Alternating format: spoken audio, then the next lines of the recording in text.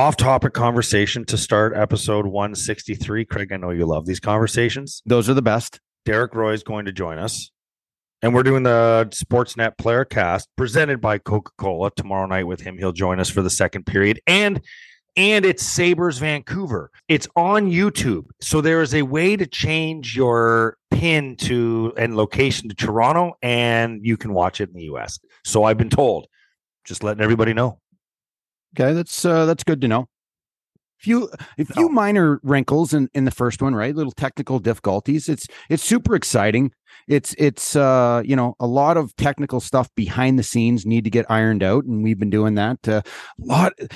It's amazing. We're with these like tech wizards from Sportsnet, and they're trying to navigate us through my computer, which I never realized has so much shit in it. I am apologizing to the guy because I'm so computer illiterate. Like, it is just off the chart. I thought I was like getting my parents. I feel like my parents. Like, I feel like I was the stupidest person on the planet dealing with the tech guy yesterday, and he's talking in a language where I am like, what did you just ask me to do?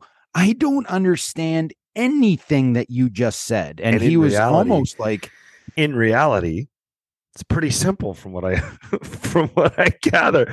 And you know what's amazing is that so the same guy we're talking about, Tom from Sportsnet, sent me we had a chat going in one of those programs that we were running, and he's like, here, I'll just send you a new link right here in the chat. And he's like, boom, and then all of a sudden there's a new link in the chat on like one of these type things. Like we do this on Zoom. Yeah. And I'm blown away. And he's like, what are you so happy about? I just can't believe that how easy that is for you to do that. For me to copy a link and put it in this chat, I don't know that it would happen. It would end up, I don't know where it would end up. That's the whole point. Like, he's muting me. Then he's like raising my volume from back in the studio or back in their tech spot, and he's basically running my entire computer, and I'm just like, what is going on here? But anyway, I can't wait. We're doing on Saturday night Vancouver, Buffalo, and two great storylines too with the teams. I mean, we're obviously familiar with Buffalo because we played here, live here. Vancouver is an interesting team too because they haven't won a game yet. They have started off the season on the rough note, and you know, for me the clock is ticking on Bruce Boudreau.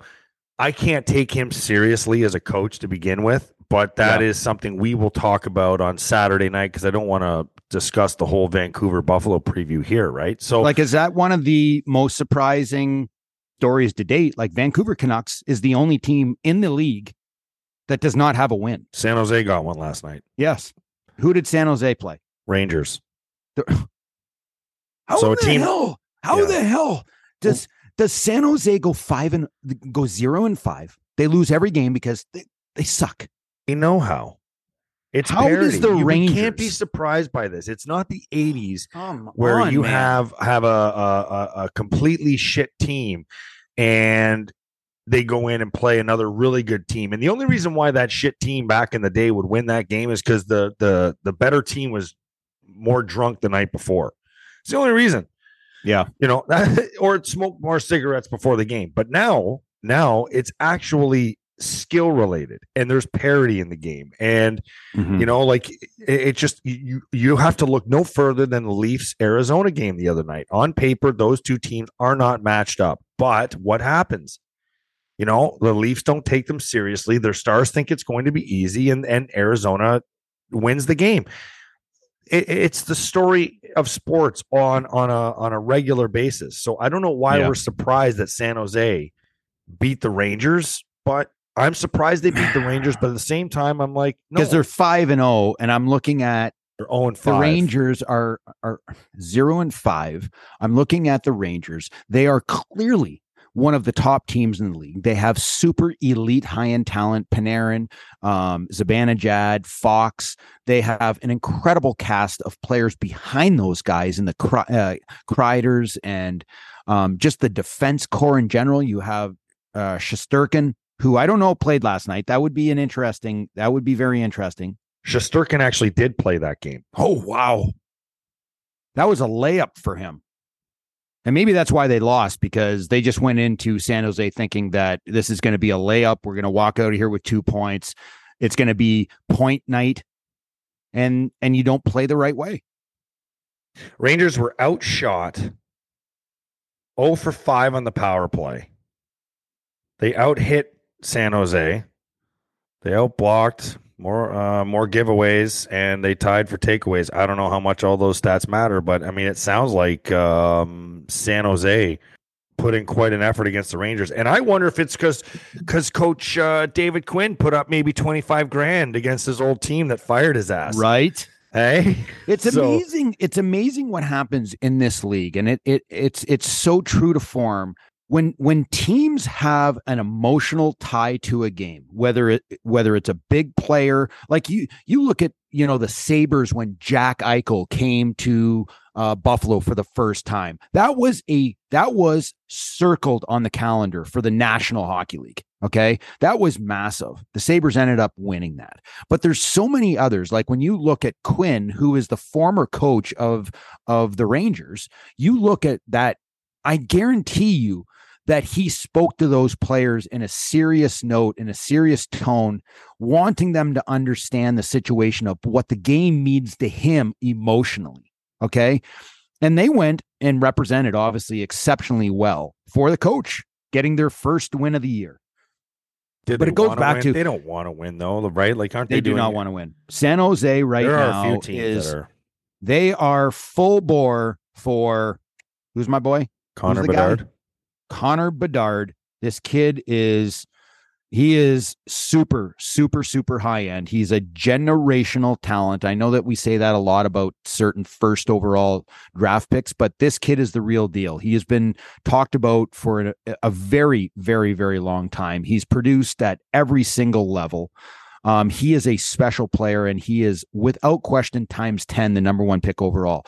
San Jose Sharks, those two teams, as far as I'm concerned, are going to be in the running the entire year.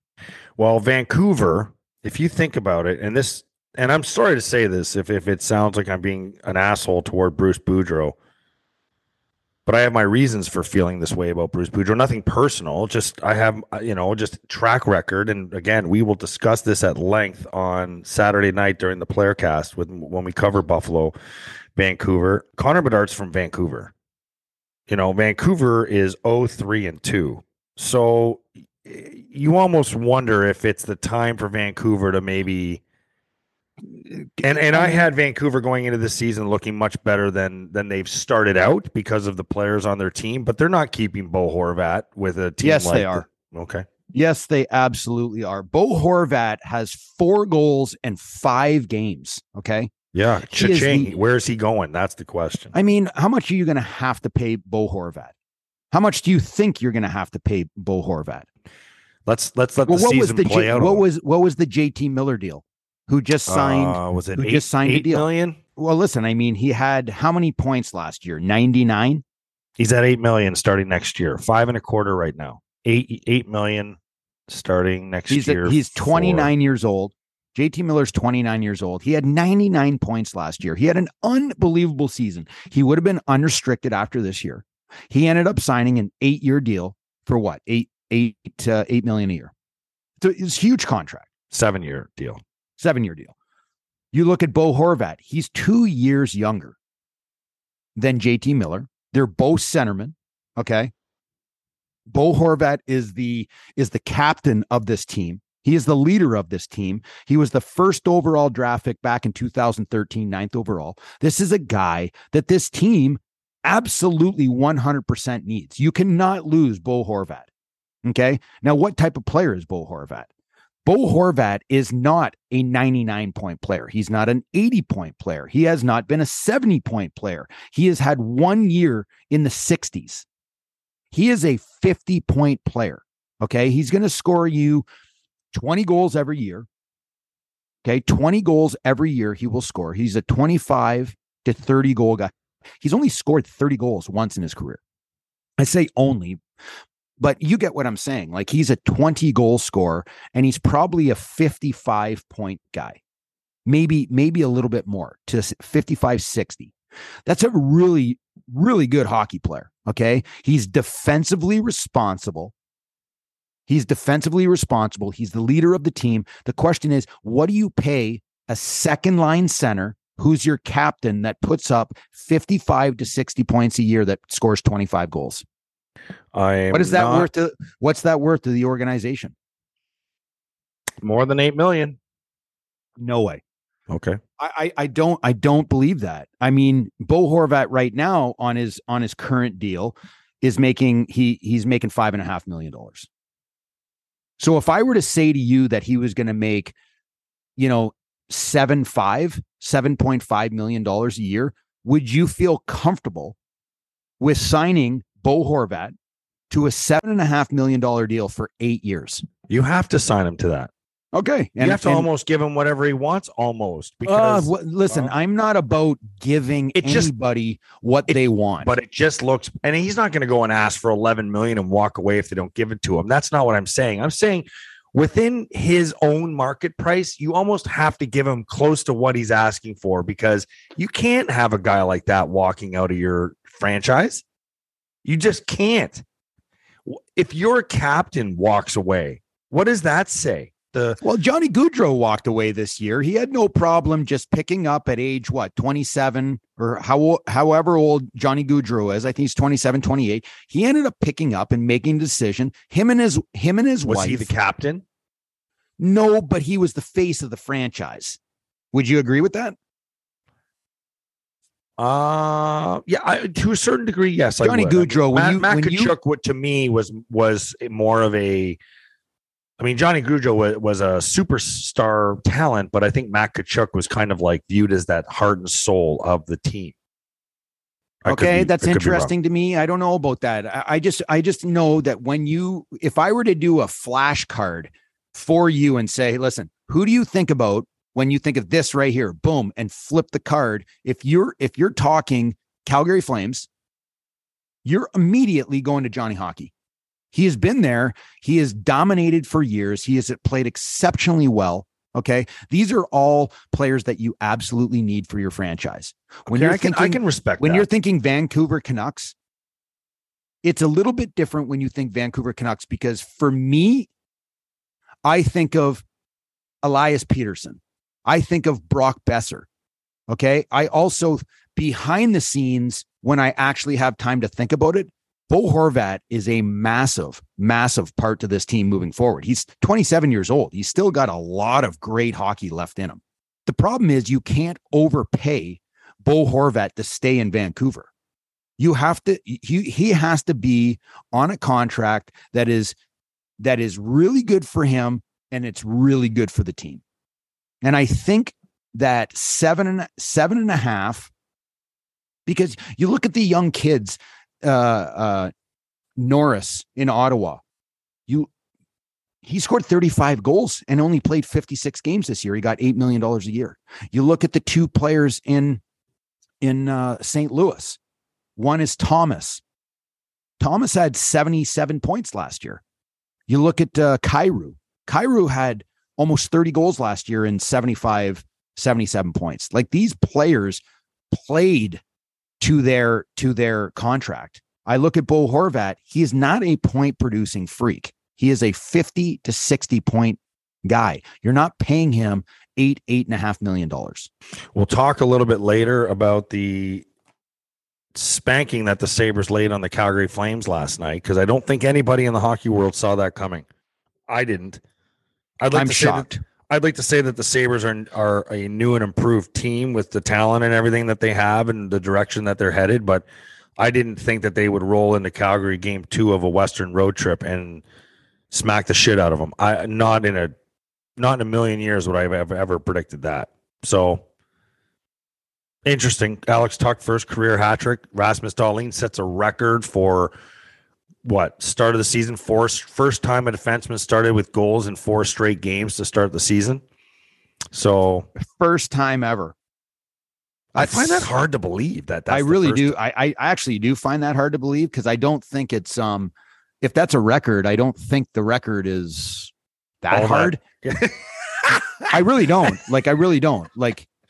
like it sounds really ridiculous because he's a defenseman, but I mean, if I were to tell you Rasmus Dahlin scored 7 goals in 7 games, would you be like, if I were to tell you Phil Housley went 8 games in a row with scoring a goal, I wouldn't even look it up. I wouldn't even look it up. Like it Bobby would Orr, I wouldn't even look it up. Exactly. Al McInnes, I wouldn't look it up. Yeah. Paul Coffey, I wouldn't look it up. Well, let me ask you, is that for the Sabres or for NHL history? That's NHL history. No way. Okay.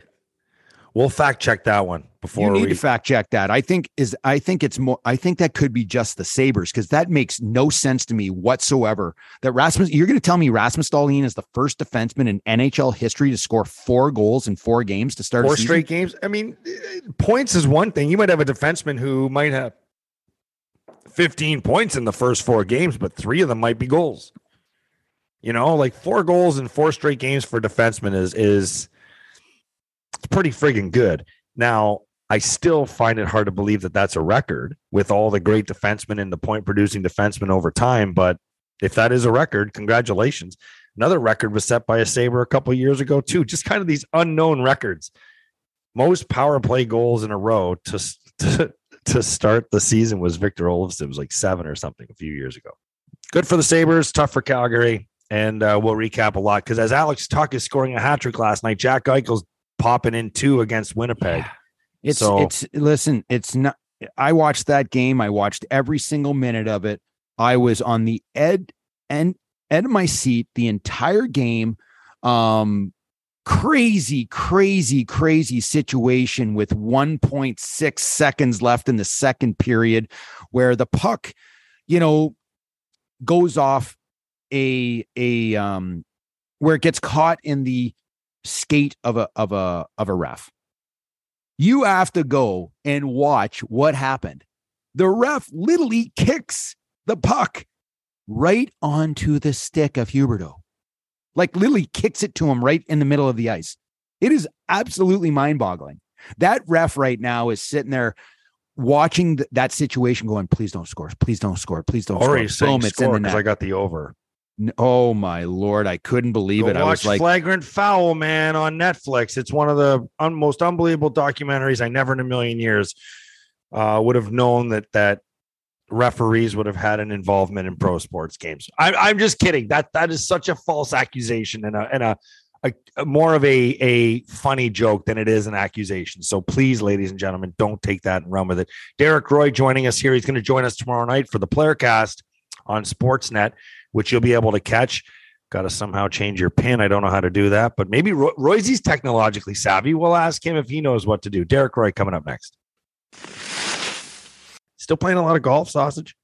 No, I haven't played in like a few. I mean, it's been kind of terrible weather for the last like week or so. So it's been raining the whole time, right? Yeah, it's been brutal. I try to get out once in a while. Like, what's your game at right now? What's the handicap? Low 80s, I'd say. Okay, I don't need to know what your golf score is. I asked your handicap. We're betting money, $100 a hole. How many strokes are you giving me? 8. Well, are you? What are you? Like that's. Don't worry about what I am. I'm asking you. I can't give you. I don't know how many strokes to give. But here's the thing. You could be 120. You say 8 with a little kind of like, like I could be a 6'5". No. I'm not sandbagging. No, well, you are a sandbagger, though. You are a sandbagger. What are you talking about? Royce, come on, man. Like, listen, little guys make it by being weaselly sometimes. Yeah, not in this case. Golf, you gotta need every stroke you can get, actually. So, I play with a couple of guys that are like way better than me. So it's actually elevated my golf game. Good to see you, though, man, and great to have you on. I'm excited about Saturday night with you joining us on the Playercast with Sportsnet, especially doing Buffalo, Vancouver. How much did you like Vancouver? I mean, I was there for a cup of coffee, so I don't know. I know, but listen, a cup of coffee, but you know what? I'm going to tell you right now, the old only need a couple weeks in Vancouver to really. Yeah, you only need a couple days there, bud. I really enjoyed it. It was a great, the organization was awesome. They were really top notch. Oh yeah. They treated you so well, I thought. And so basically what you're saying is great. They paid for your Cytomax and your protein powder. You didn't have to buy your own. Yeah, exactly. Just smoke any of that BC weed out there, Royce? No. We used to get sushi on the plane. It was like legit back in the day. We used to get like a full the cares whole about plane the sushi. Oh, man. Andrew asked you a serious question. How's the BC weed out there? They smoke any of the BC weed? I heard it's the best in the business. Oh, is it? I have no idea. So I've been told. Anyway, you got that big looking pipe in the back there in your background, Royce. Like what? Like, come on. That's a hookah you brought back from where? This thing? Yeah. I don't know. It's like a big bong piece. Wife put up a decoration piece. That's good. Right. Hey, so this time of year, Royce, my first few years out of the game, this time of year, there was just something about it. I think I just felt really uneasy because you always felt like this time of year you're supposed to be doing something really important, and that was playing hockey. Do you still get that? I'm far enough removed now where I learned to love this time of year. Days like today, the nice, crisp, kind of sunny days, but they're a little chilly. But Are you there yet? Are you far enough removed from the game where this time of year you're sitting there saying like, yeah, I'm totally comfortable in my surroundings and playing golf at 2:30 in the afternoon? Yeah, I know what you mean. It's for us, my last 6 years, we're always moving somewhere. We're always like picking up and going to Europe. So like towards this time, like towards the end of July, August, like we're just kind of like, all right, you feel like you need to be getting stuff together and packing and getting going. And then when that doesn't happen, you're just like, oh, it's just kind of like, it is kind of nice. I haven't opened presents with my family in 20 years, my parents, or I haven't had Thanksgiving dinner with family members, so things like that are really cool to do because we just didn't have the time. When was the last time you got to celebrate a Canadian Thanksgiving? This year, the last 2 years. Yeah. That was the first time in 20 years. I didn't even know when it was because we never get to experience it. So I didn't even know. I was like, oh, it's next week. All right, let's get turkey. You don't realize it until after, I feel like, because when you're in it and when you're playing in the NHL, it doesn't compute in your mind that there's all this time that it takes to get to the arena and preparation and all that. You're just in it. So you don't realize it at all until somebody's like, holy, you played over 1,000 professional games. That's crazy. And I'm like, you know what? That is pretty crazy if you think about it. Like, it's just like, did you play 1,000? With overseas, and stuff like that. Yeah. How many did you play in the NHL?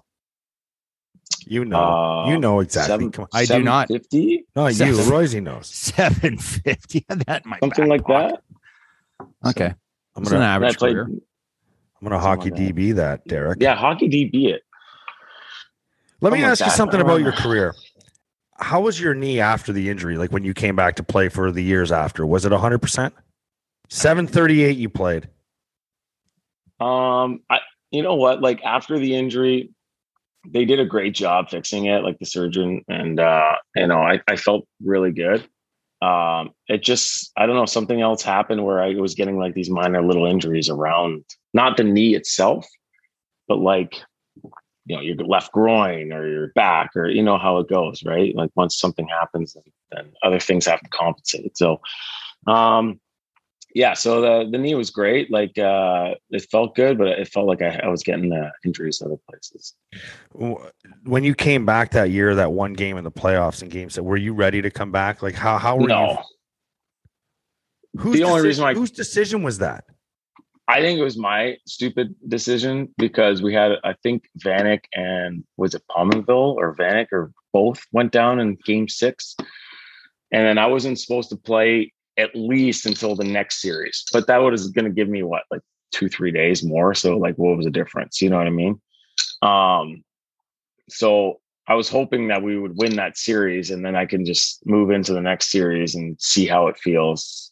Like do a full practice. I didn't even practice full with the team. Like I was just like the extra D guy that just goes out and does a drill and breaks the puck out or something like that. Like I wasn't even practicing the team.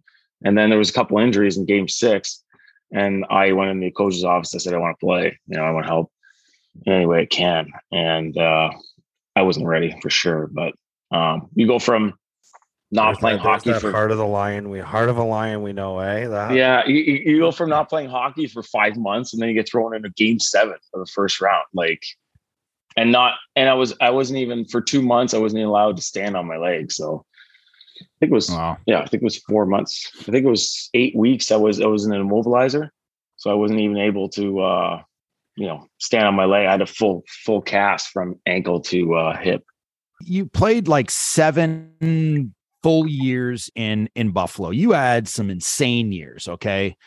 81 points and 78 games, 32 snipes. The next year you had 70 points, 28 goals. I mean, you had some insane years in Buffalo. Okay. You know what Buffalo is all about, but you also played in Dallas. Very different atmosphere, very different environment. You played in Vancouver, you played in St. Louis, 75 games, had solid season there, 37 points. You played in Nashville, you played in Edmonton. Describe to me those organizations and what you liked and disliked about what they brought. Like you were talking about Vancouver, where immediately you're like, I was only there for a short period of time, but the organization was awesome. Like, what was the organization that kind of stuck out to you that you would have wanted to spend more time in? Yeah. I mean, Dallas was great. It was Joe Newendike was there, and he was awesome. I think Dallas was a great spot. I mean, they're all. I mean, you're playing the NHL. You can't be like. I feel like guys nowadays almost nitpick or where they want to play, as opposed to like back in the day, you were just like, oh man, I'm in the NHL. This is amazing. Like, I don't care what team it is. Like, this is the best thing in the world, right? So. Drives me nuts what you just said, Royce, because it's so true. Guys, with these no move clauses, like fuck off and go where you go because you're in the National Hockey League making a shit ton of money. Like OEL in Vancouver, he's holding up the whole trade, because of the no move clause. Like, so like I think Buffalo did a great job in bringing in people that want to be there, want to make a difference. I remember our first years when we were playing, everyone was battling for a spot because every player was so good on the team that practices were tough. Like everyone's battling. Where's that? In Buffalo, like when we went to those cup runs. Yeah.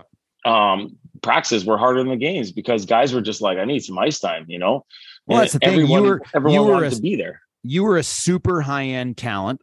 Thomas Vanek was a 5th overall draft pick. That was a scoring stud out of D1. Then you have Jason Pominville, where I practiced with Jason Pominville. Let me tell you something. I practiced with Jason Pominville in Montreal.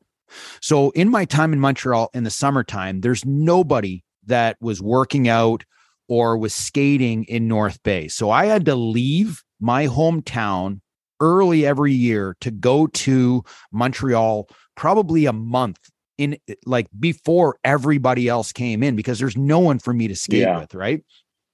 I'm on the ice with this young whippersnapper, 20 years old, and he doesn't look pleasing to the eye. Yeah. But he is unbelievable the way he played the game. I asked somebody on the bench, I said, who is that kid? And he's like, oh, Pominville or something like that. I'm like, well, where does he play? He's in the minors. I'm like, that kid is going to have a long NHL career. Yeah. And he got placed on waivers that one year. Me and him got sent down to the minors and 30 teams didn't pick him up. That's crazy. You know what I mean? Like, where's your scouting staff? Palmer probably had some guys though grow late. Some guys mature late. I look at that junior numbers were gross too, by the way. Were they really? Oh my God. I'll pull them up for you. His junior numbers were insane. Yeah. And then the year before he got sent down was the lockout year, the year that we all went to the minors. Myself, Gostad, Pominville, Miller, Vanek, all those guys, we all went to the minors to play, and Pominville put out some outrageous numbers there. So I was, at ready that time, for this I didn't riff? understand what happened, but he got sent down and nobody claimed him. 4 seasons with Shawinigan. First year, 2 games, bagels across the board. Next year, 60 games, 4 goals, 17 assists, -1. The next year, slight improvement from 4 goals. He went to 71 games, 46 goals, 113 points. Then his last year, junior, 66 games, 57 goals, 121 points. So he did. Yeah, but you know what? All right. Here's the thing. I'm gonna shit on Pominville's parade. Okay. So, can you do me a favor right now and look up a player named Derek Roy who played for where'd you play?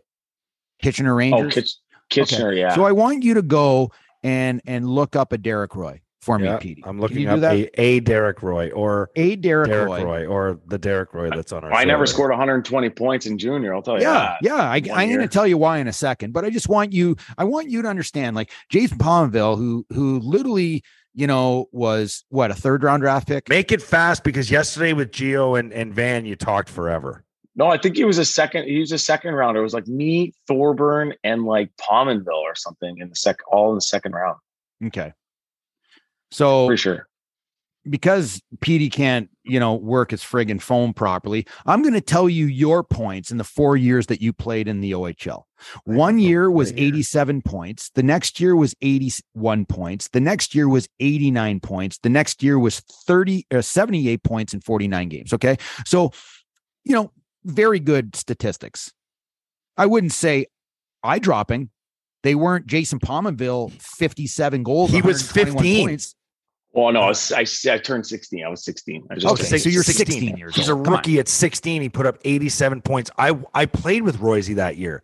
I watched him get 6 assists in one game against the Owen Sound Platers. Okay. I was his line mate. The general manager traded for me and brought me in. I told Royce this yesterday. He said, you're here for one job. If anybody looks at Derek Roy or says anything to Derek Roy, I don't care if it's his own teammate or another player on another team, you smack them in the ear. He said, you punch him in the ear. I don't care if you get suspended or not. He said, you don't let anybody say a fucking word to this kid. And I was like, oh, it's a pretty easy task. I mean, I'm a robot, man. It's easy. So I was his best year of your career, right, bud? Well, I had the dislocated shoulder, the broken hand, and the herniated disc in the back. But other than that, besides that, yeah, I love skating on your line. So here's my point, and no Quebec Major Junior guys like to hear this, because it's kind of like the running joke. Like Derek Roy has 87, 81, 89, and 78 points. You look at Jason Pominville, he's got 121 and 100 and 115. It's because he plays in the Quebec Major Junior. They didn't even play defense there. Yeah. Somehow they always produce. You look at all the guys that have the most penalty minutes in the league. Look at the top in the CHL, which is the Western Hockey League, the OHL, and the Quebec Major Junior. Go and look at the guys who have the most penalty minutes. The top 10 guys in the CHL will all be from the Quebec Major Junior. Oh, my draft year was Ramsey Abid. He had 100 and some odd points and 400 penalty minutes in the queue. They were all visor infractions. Yeah, 400. Visor infraction. They gave 10s in the queue for wearing the visor too high. They forgot to put their neck guard on and got 10 minutes misconduct. That's right. The neck, the DNR. Remember they used to tape the neck guard and make it like Alexander Dag, man. Oh my God. Anyway, I agree with that. Like when we were playing, I remember guys having 180 points in junior, in 60 games, in the queue. It's how do you get 180 points in 60 games? That's my question. Yeah. How is it that all the Quebec Major Junior hockey players have the most points in the CHL? Because all the top guys, the star players, billet dads, do the stats. So when there's an opening in the score sheet, they just throw one in there a day later. It's not. I used to love that. I'd be in a dressing room. We would be talking stats, stuff like that. Back when I was playing in the room, and some Quebec Major Junior guys what are you talking about? I had 56 goals in 62 games. I'm like, yeah, but that's equivalent to 35 in the OHL. What are you talking? And they would lose it. They did not like hearing. Oh yeah, that. They hate that. Oh, they hated it. Back in the day, we used to have now they have replays and all that stuff. Back in the day, there was goals we scored that you knew it was in, but the goal light person in the back didn't turn the goal light on, so it's no goal. And you just had to live with it. You're just ref, come on, man, that went in the net. And I'm still pissed about the goal Mike Werstad got credited for in Kitchener that year when he shot it and I tipped it just off the inside of my stick and I didn't. and I didn't get credit for it. I'm still pissed about that. But there was, on the other hand, there was probably a lot of phantom apples back in the day too, where it's like, yeah, sure, throw an assist for Peters on that. Absolutely right. I mean, you could skate up to a ref and just be like, "Hey, I had an assist on that." If there's like a one assist, if he liked you, and they'll throw your name on the score sheet. You know, the funny thing is that when you would do that, and then they would announce it, and everyone would be like, "You weren't even on the ice." He was on the ice. But you can get away with that shit in Tier 2 Junior A because they didn't put stuff over the PA system. Players notorious for, a goal being scored, 5 guys in the pile. The ref comes in, taps guys on the shoulder. Okay, who scored the goal? And then you're like, oh, okay, it's number it's number 12. And then all of a sudden, anybody got an assist, and then all of a sudden, everybody's yelling out their number, 33. Yeah, exactly. Oh man, that's how do you think I got 6 assists in one monster. Game? How do you think I got 6 assists in one game in junior? There was a lot of pointing in the back of the jersey when the ref was coming in. Royce, tell me, you talked about Dallas. Jágr, you were with him later in his career. What's the legend of Jágr all about? The guy's an animal. He's like an absolute workhorse.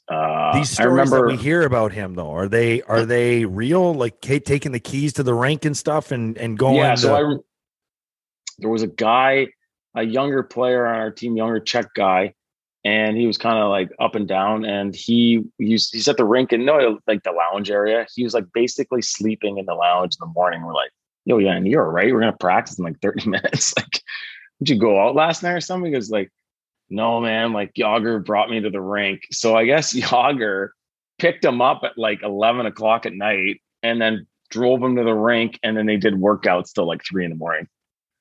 And like, so that was just him. So he was probably like 20 years old. Like, he was, like, what is happening with my body right now? So he showed up at the rink the next morning, just gassed. And that's just him, man. He would like just random workouts at midnight, like 3-hour workouts. Like, I don't even understand how that's possible, but this guy's a legend and he did it. Was he doing it on the road though? Like I thought I heard he was his own man. There was drills sometimes, like he was on my line and it was me, him, and Louis Eriksson. And to start the year. And so we're like skating around doing stuff. And then like one drill, you're like, what's the Jágr? Like, where is he, man?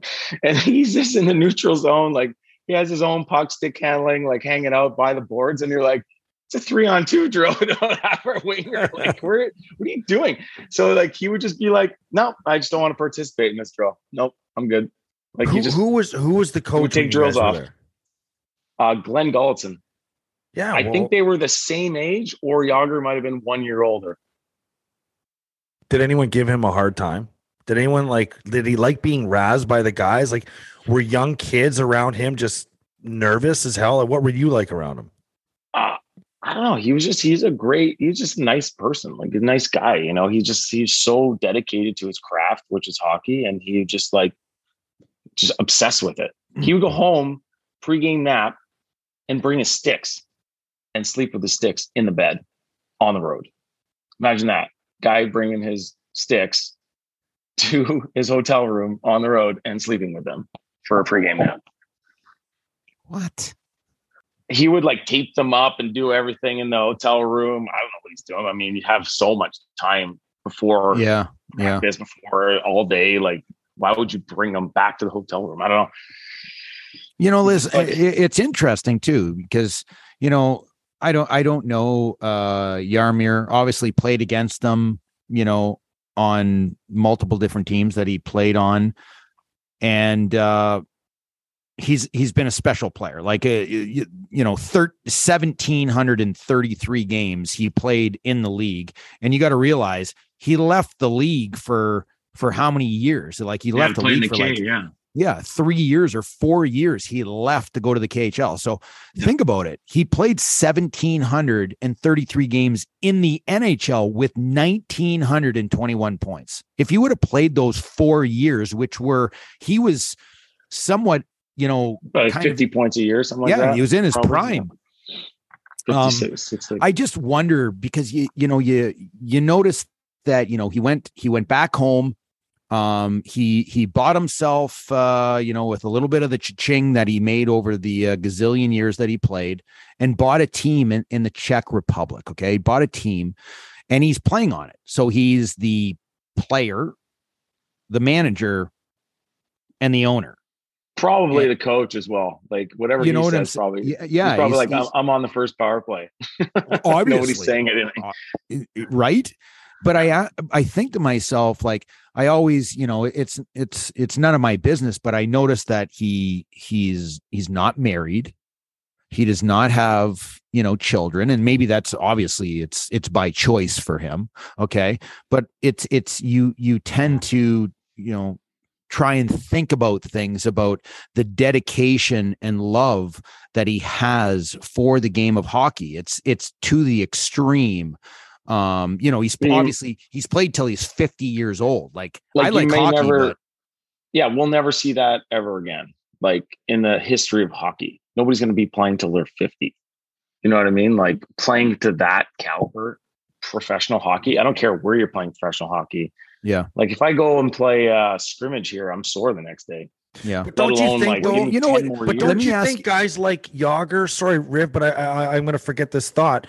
Don't you think guys like Yager, guys like Tom Brady have started to change players' mindsets into maybe thinking they could play into their 40s? It's a very solid point. Quarterbacks usually tend to stay a little bit longer in their careers. Like if you don't get hit, or if you're not if you're a Russian quarterback. Yeah, you look at Drew Brees, you look at Brady, Brett Favre, you look at Rodgers. Yeah.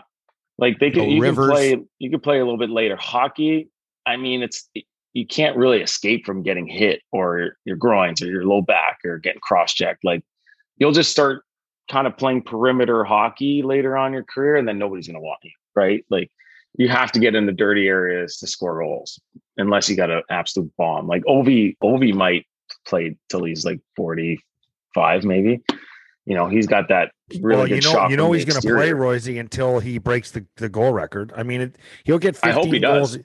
You hope he does. Do you think because I'm somewhat infatuated by, Alex Ovechkin, obviously played against him when he came into the league at 19 years old, first overall draft pick, took the league by storm. I think he scored 50 some goals that year and had 110 points. The guy was superhuman, right?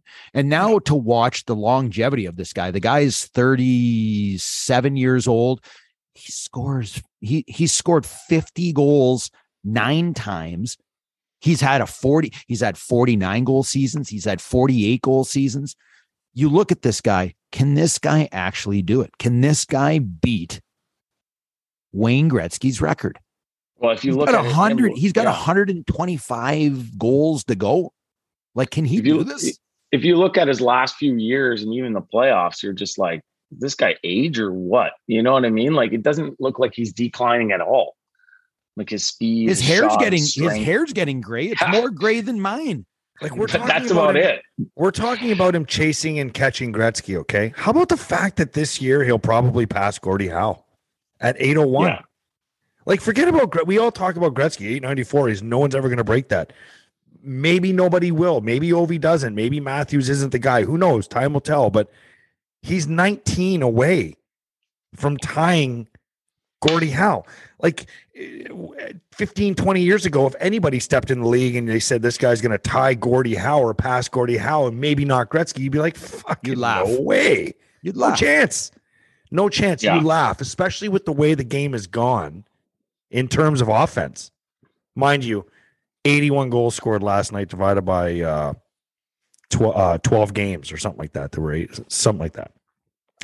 Scoring has gone up in the last few years for sure. Scoring has gone up. And I don't know if it's because there's a lot of young guys and the lack of defensive awareness out there. But sometimes you watch games and you're just like, what's this guy thinking? Like, do you ever look at do you ever look at your stats and say, man, imagine I was playing in today's game?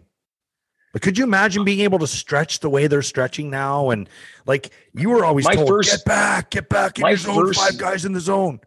my first year in the NHL, there was still 2-line passes. Yeah, same. Remember that? Remember Yeah. 2-line passes when you had Yeah. to make 2 passes through the neutral zone or skate it yourself. Our first years in the league, put 1 foot on the red line. Were the last years of the red line. Yeah, you had to put 1 foot on the red line when somebody's passing it to you from inside the zone. That way, you're not considered a 2-line pass. Isn't that crazy? Do you think about it? Like, it actually, for the game, it actually made more passing. You had to pass the puck more. You had to move the puck. You had to stay close. You had to make plays. Now it's like you send a guy like all the way down the other end at the far blue line. And you take a slap shot towards his stick. And remember that one year you didn't even have to touch the puck? It had to be in your vicinity. Remember they were trying to eliminate icings and stuff like that? And you just take a slap shot right near the guy and he just lets it go through his legs and then everyone's just bombing down like as fast as they can.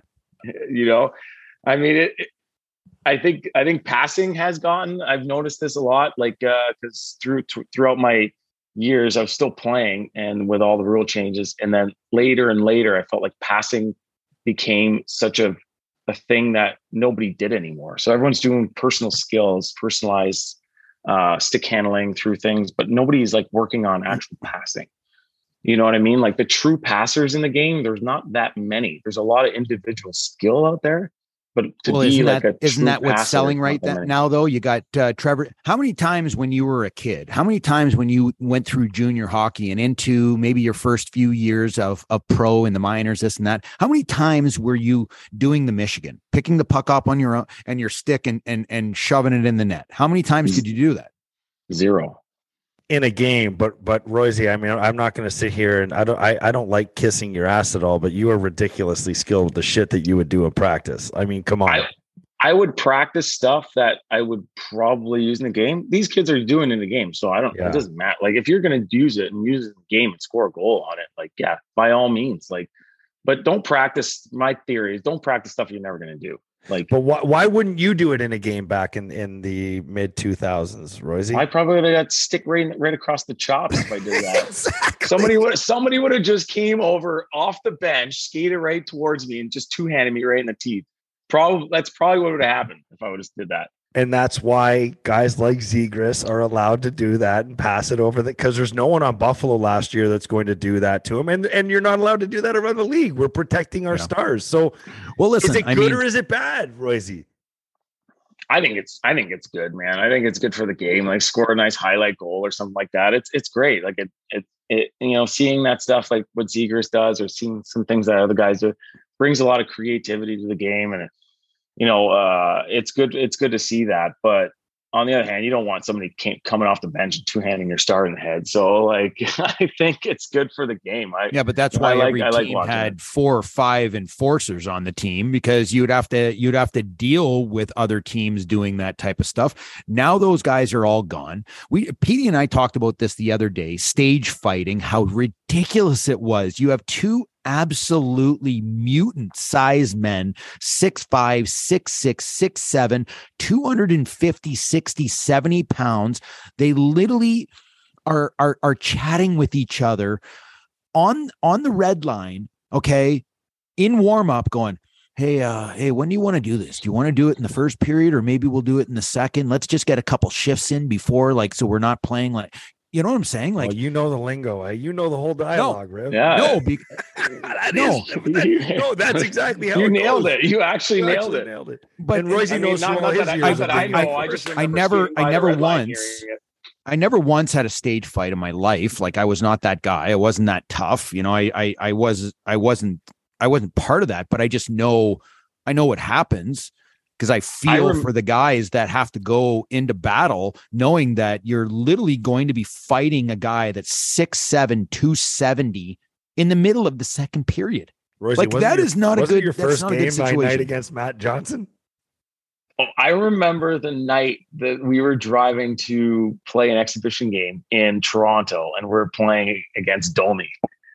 And you were going to fight Domi, and we're sitting beside each other on the bus, and you're just like, I'm going to fight Ty Domi tonight. I was like, man, I need to focus on what I have to do. And you're just like, I didn't end up fighting Domi that night, though. I ended up fighting because he said, "Make the league, kid." I went right after him. It was my first exhibition game in Toronto, and I skated right up to him, and I couldn't believe how fucking You tried to wide fight he him, was. right? Yes, You I did. I did. And then I ended up fighting. I fought Doug Duell, and then Razor and I had some brawl at the end of the game. And that was some random brawl, yeah. some random brawl. But I do remember that.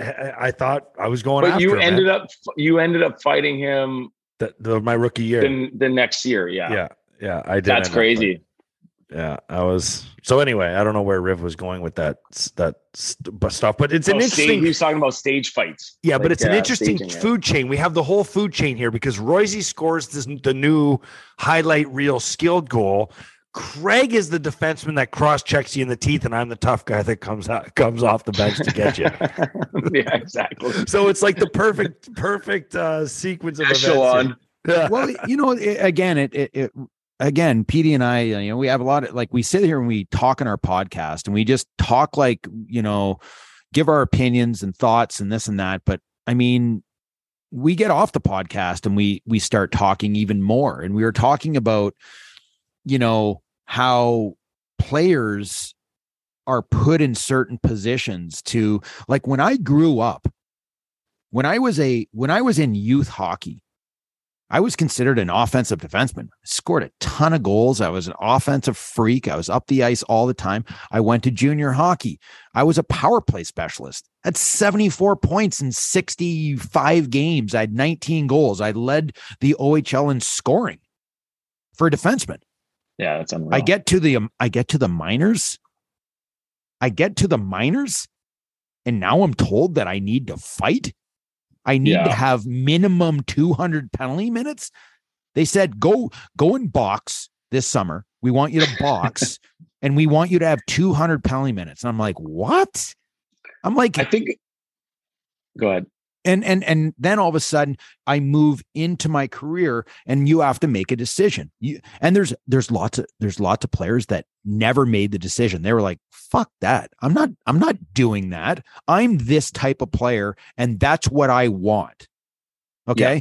But for me, I made the choice to change my style to more of a defensive style. I had to fight more, which I didn't like doing that. I wasn't even that tough. I wasn't, I was like, I didn't want to fight, but you have to do what you have to do to give yourself an opportunity. You have to make a decision, and it's a hard decision. Yeah, right? I think it ruined a lot of guys' careers. We could have saw a lot of different people playing the NHL. A lot of guys probably came out of college and then like, yeah, you're going to start fighting now. You're 6'5", you're going to fight. And it's like, no, I'm a goal scorer or whatnot. Or and then don't even, like you said, or it's not even about changing your game into a physical style. It's about going from like a comfortable 220, a little bit thicker, to like 170. Jeff Gilson, you know what I mean? Like Jeff Gilson, guy went from like being a really good stay-at-home, solid physical defenseman with a little bit of meat on him to like this chiseled beach body, and all of a sudden, dude, he was ripped.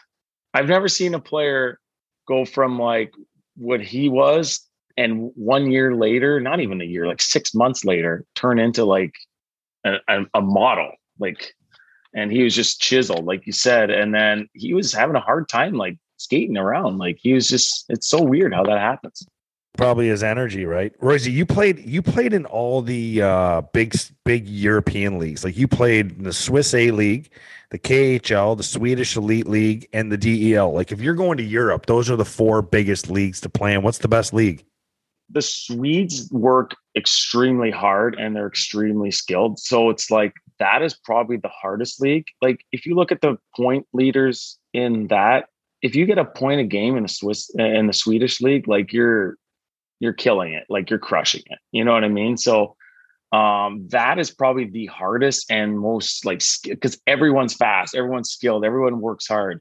And then you got the Swiss league is probably the most skilled league, but like not as hard to play in. It's more like run and gun, get your speed, kind of loop around, make offensive plays. So it's kind of a more fun league for players like me. So I would say probably the most skilled would probably be the Swiss league, and the best to play, like you said, probably the Swiss leagues. I mean, it's so beautiful. You just drive everywhere. You're like, there's probably like 3/4 of the team's within like a 45-minute hour bus ride from you. So it's just like you bus on the game day. You're sleeping in your bed every single night. It's great for families and stuff like that. You haven't said anything about the DEL or the KHL yet. DEL is great. I mean, we lived in Munich. Like it was. There's a lot beautiful. of Canadian. There's a lot of Canadians in the German league, right? That's the one thing. You get like 10 guys on your team that are Canadian, or 12 guys or whatever. So it's basically you're going in the listening to country music in the morning. You know what I mean? Like it feels like you're at home. So yeah, Germany was all, and you're playing against a lot of country music. Since when? You walk in the locker room or the Russian league, you go in the locker room. I remember taking a video it was Christmas Day. So they celebrate Christmas like July 8th or 7th or 6th or something like that. So like Christmas Day, we had a game. It was December 25th. And we walk in the locker room. It was me and Paul Shahura and Franchus, the guy that plays Pasha, plays in Colorado, the goalie. And we walked in the locker room and we were just like, what is going on in here? It was a rave. It was. Did you no like Christmas it or music. Did you not like it? No, it was 8:00 in the morning. Okay, but listen, it was like, you think I want to come to the rink every freaking morning and listen to your Christina Aguilera and Britney Spears bullshit? Wait, what? Yeah. What do you mean? Wait, what? You literally ran our radio or our music when I got here. I'm like, I'm pretty sure I never played Christina Aguilera. Even I love to rip on Royce. It's an absolute joke, man. You never played Christina Aguilera or Britney Spears. Listen, it was you need to learn the name of some of the techno queens out there. Okay, maybe a little Britney. Maybe it was an absolute embarrassment. Like if you had players from the other team, thinking of Kylie Minogue, Royce. Oh yeah. Were you? I don't know who you were playing, but it was an absolute joke. I'm a heavy metal guy from up north. I want Ozzy. I want Metallica. You know what? When you run the radio, you can't please everybody. You're gonna get. Well, you got to mix a rap song, but you also can't just worry about pleasing yourself, though. That's a good point. So Royce's first NHL game was, I think, in Minnesota. We go from Minnesota to Pittsburgh. I just remember Royce was like a music god. He had the computer. He could burn music and CDs right there in his laptop this is 2003, 2004. So you got a laptop that's burning CDs and music on it. That's borderline legendary, okay? We're in Pittsburgh for we have a day in between games. Royce burns a CD for the locker room. He walks in. This is game 2. And he walks into the locker room. He goes in and he just pushes the thing down. Up goes the lid right in the middle of a song. All the guys are in there taping their sticks like fucking JP Dumont, veteran players, okay? Right? He just goes in, like kills the music. It's almost like a record scratch. In goes Royce's CD. Hits play. It starts off with like right. Just walk. You remember the old locker room in Pittsburgh? He walks right through the middle of the locker room, right into the back to take his clothes off, and he's got his new CD going in the locker room. Oh, and man. what happened? Like what turned happened? Off in about 30 seconds. Guys were like, "What the fuck are you doing?" And he's like, Somebody probably snapped it in half. Great CD. Yeah, but I'm like in that era. Listen to me. I'm going to tell you right now.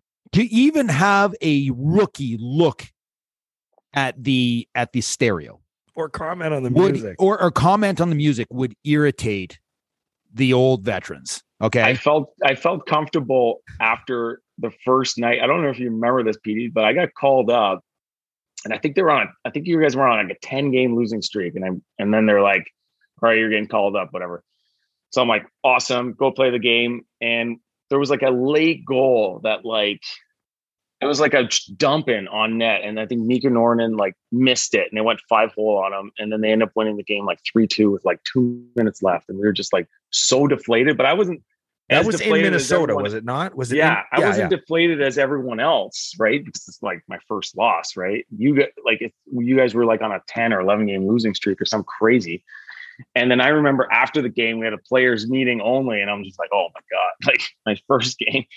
And it was just all right, we're all going out tonight. And I was like, oh no. And I remember going up to Drew and I'm like, Chris, I just got called off. I can't be caught going out. He's like, are you part of the team? He's like, yeah. Okay, you're going out then. Yeah, we had a big team dinner at the restaurant, and we had some drinks and like laughs and whatever.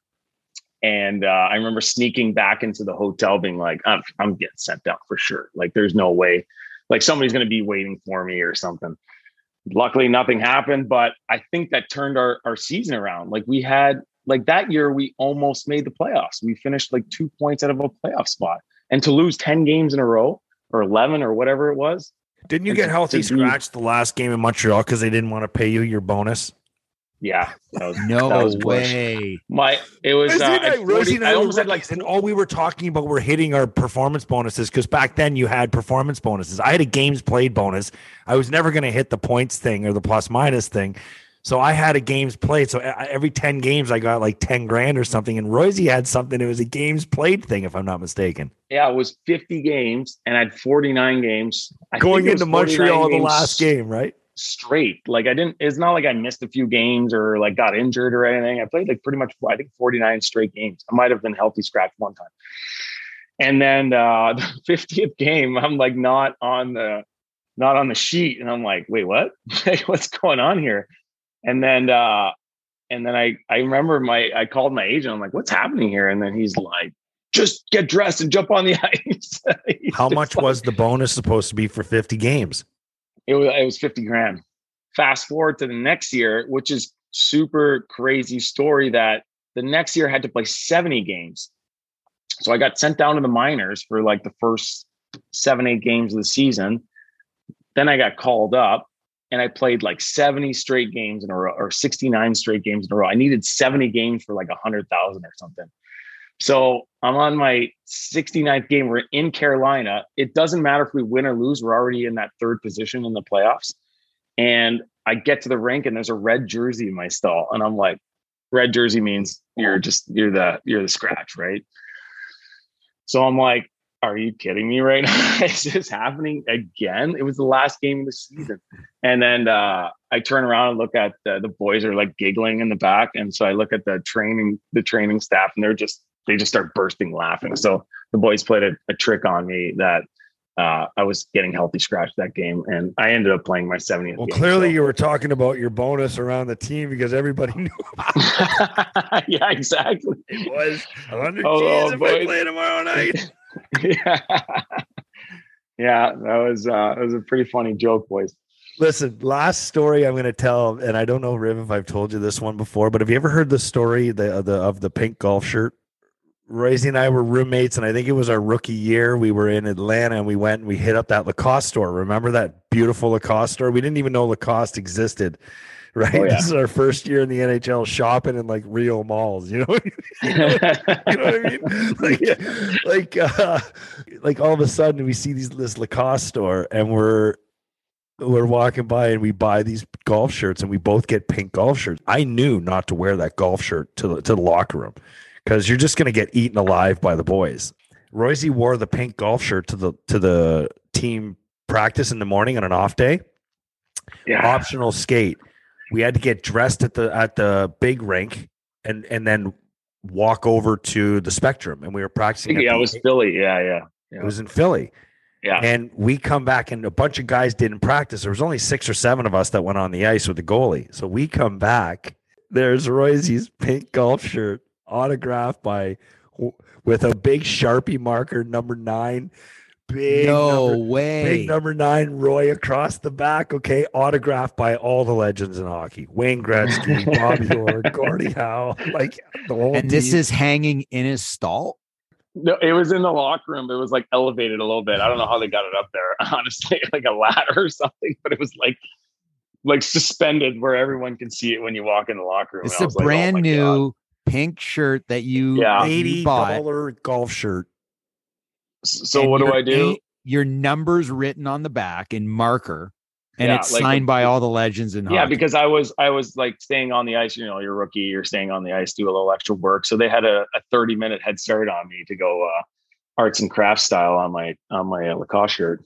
Yeah, I think you had to wear it out of there, didn't you? I had to. Okay. I had to wear something. A week or two later, what's he do, Craig? What does the Don do? Now this. So in my mind, I'm thinking to myself, I hope you didn't do this, but did you do that to one of the veterans? No, You he's bought the not. same shirt. Yeah. You did? He bought the same shirt and wore it back to the rink. Tell me they didn't destroy that one. So I get back to my locker and I'm like, you just hang it up. Like, I don't hang it on a hanger. So I just put it on the hook. And I'm like, oh no. Like, it's like the front of it looks fine because it's on a hanger. And I'm like, I didn't hang it on a hanger. And I'm like, oh no. I turn it around. The whole back is signed by the team again. I was like, are you kidding me? And that was it. That was my Lacoste days were over after that. So who was, I'm going to tell you, I think I have a pretty good idea who would have led the charge there. And I'm going to name a guy, and I didn't play with this guy, but knowing the stories about him and the type of player and the teammate he was, he's really well liked, blah, blah, blah. My impression of your team back then was it was JP Dumont. Could have been. Could he be? He could be a ringleader. Nobody ever fessed up to it. Yeah, nobody ever. I think everyone was just like, let's just screw with Royce here. Like, I think it was just like it was funny, man. Like, we were a tight team. That was pretty awesome. I don't know who it was, but without question, it was JP and Danny. Yeah, well, yeah. They were the guys, right? I mean, just the pranksters, jokesters. JB Dumont, getting to know him a little bit more, because I never played with him, but he seemed like a guy that I would have absolutely loved to play with. Yeah, he's a great guy. I remember do you remember Game 6 at home against Carolina, the game we won at home, how loud that building was? So anyway, I wear a white suit to the game, like full white suit, right? And it's a playoff game, Game 6. And we end up winning the game in overtime. Crazy. We're in the locker room listening to all the fans go bananas up there. It was a great experience. So I'm putting on my white suit and the boys are like, some guys like Drury didn't see it. Me walk in with it. He's like, holy.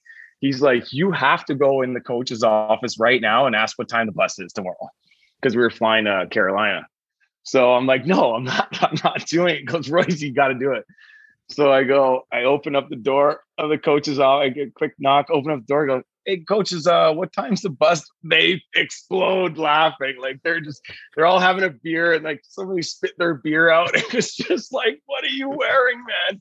They didn't even answer my question. They just started laughing like out loud. I just like, all right, see you guys later. Closed the door, and walked out. It was so like, you didn't get the answer because they're laughing so hard. I mean, I don't even think I don't even know if they knew what time the bus was. It was just like just go in the coach's office and say something, right? Oh my god. Oh man. I think of your time in the fashion, Royce. Absolutely.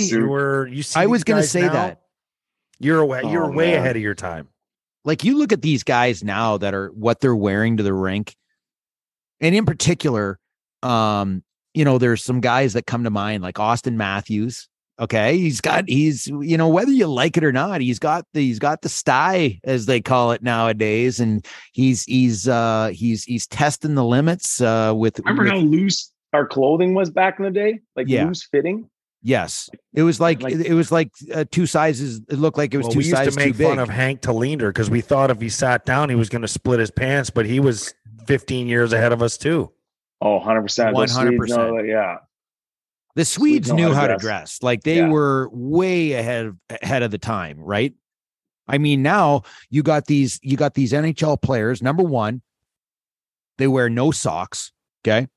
Number two, their pants are like 4 inches too short. So it's kind of like up their ankle, and they're literally spandex. They are literally like wearing like long underwear. They're tight against packaged, like all tucked in there, Remember back in the day, if you had like a little bit, like if your bottom of your pants didn't touch the back of your shoe, like kind of like the sole of your shoe, it'd be like, what, you got a flood in your house? That would be the first comment. And you're like, every time. Yeah. Oh my God. And now I know. I'm going to tell you, like, I was at the rink the other day, and my 14U team that I coach finished the game.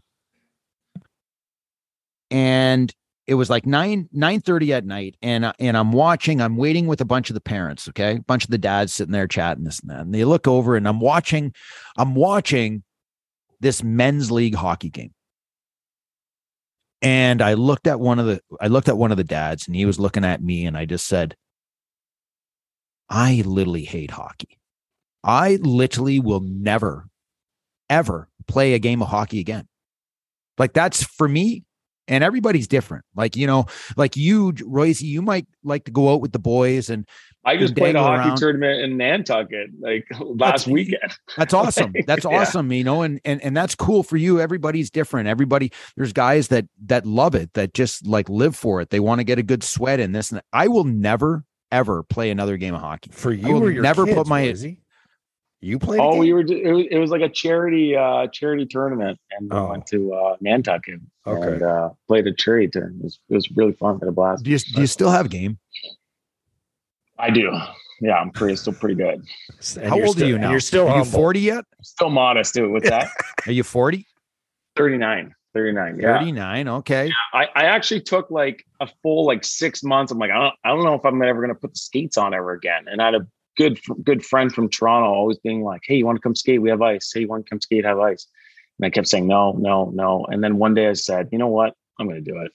And I went out, skated with the boys. And honestly, after, I just felt like this is awesome. Like, I miss this, you know, just being around the guys and talking and laughing and telling stories and skating and getting a sweat, and the feeling of accomplishment after you're done, like sitting in the locker room being like, wow, that was a good workout, you know, the feeling of accomplishment of like, yeah, like you did something like a workout, you know, like when you're done a bike ride, if you do like a 30-minute like hit bike ride on the Peloton, you're like, I do the Stairmaster every day, bud. It's called going up and down my stairs of my house. There's my workout. How many stairs do you have? Well, he's got a big house. You ever see his career earnings, Rosie? Here we go again. Jesus, there we go. Say anything. You know what he's saying today? He's like, man, I gotta go up from the basement for my headset because we used them yesterday. I gotta go from my room to the basement and then back up. It's like 200 meters. It's unbelievable. And I'm just like, oh, okay. Do you work out or are you looking? No, I'm genetically gifted. I don't need to work out. All his weight sits from his neck to his belt. No. Boom shakalaka. Like, I look great right now. Yeah, you look fantastic. Thanks, bud. Royce, look forward to tomorrow night, man. Yeah. It's gonna be fun. It's gonna bring be your fun. A game. Are you nervous? Yeah, I will. Like, are you nervous? Well, not you guys are running it, so you should be. You should be a little nervous. Well, because you're a rookie dick. Okay. Yeah, I get it. Yeah, but all I gotta do is talk about hockey. It's the one thing I know. That's really it. That's one thing I'm good at. Yeah, so it's not. But no, we're looking forward to tomorrow night, Royce. You know, having you on with the Player Cast on Sportsnet, and I was telling people that here in Buffalo that are listening, or in the U.S. anyway, that they can catch it. Somehow you just gotta change your IP address or something. I don't know what that means, but I think it's illegal. But you can do it. So I've been told. Yeah. Check it out. Royce, good stuff, man. Yeah, great having you on, Royce. Let's make this a regular thing. That was awesome. It's fun. Well, that's what Vanek says. That's what Gio says. Listen, I mean, you got to wait your turn, bud. Okay.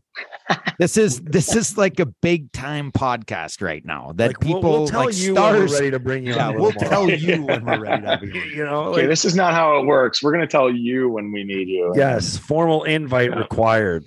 That's a wrap on another episode of After the Whistle. Don't forget to follow us on Twitter, After the Whistle, and at Craig Rivet 52, at the Instigator 76.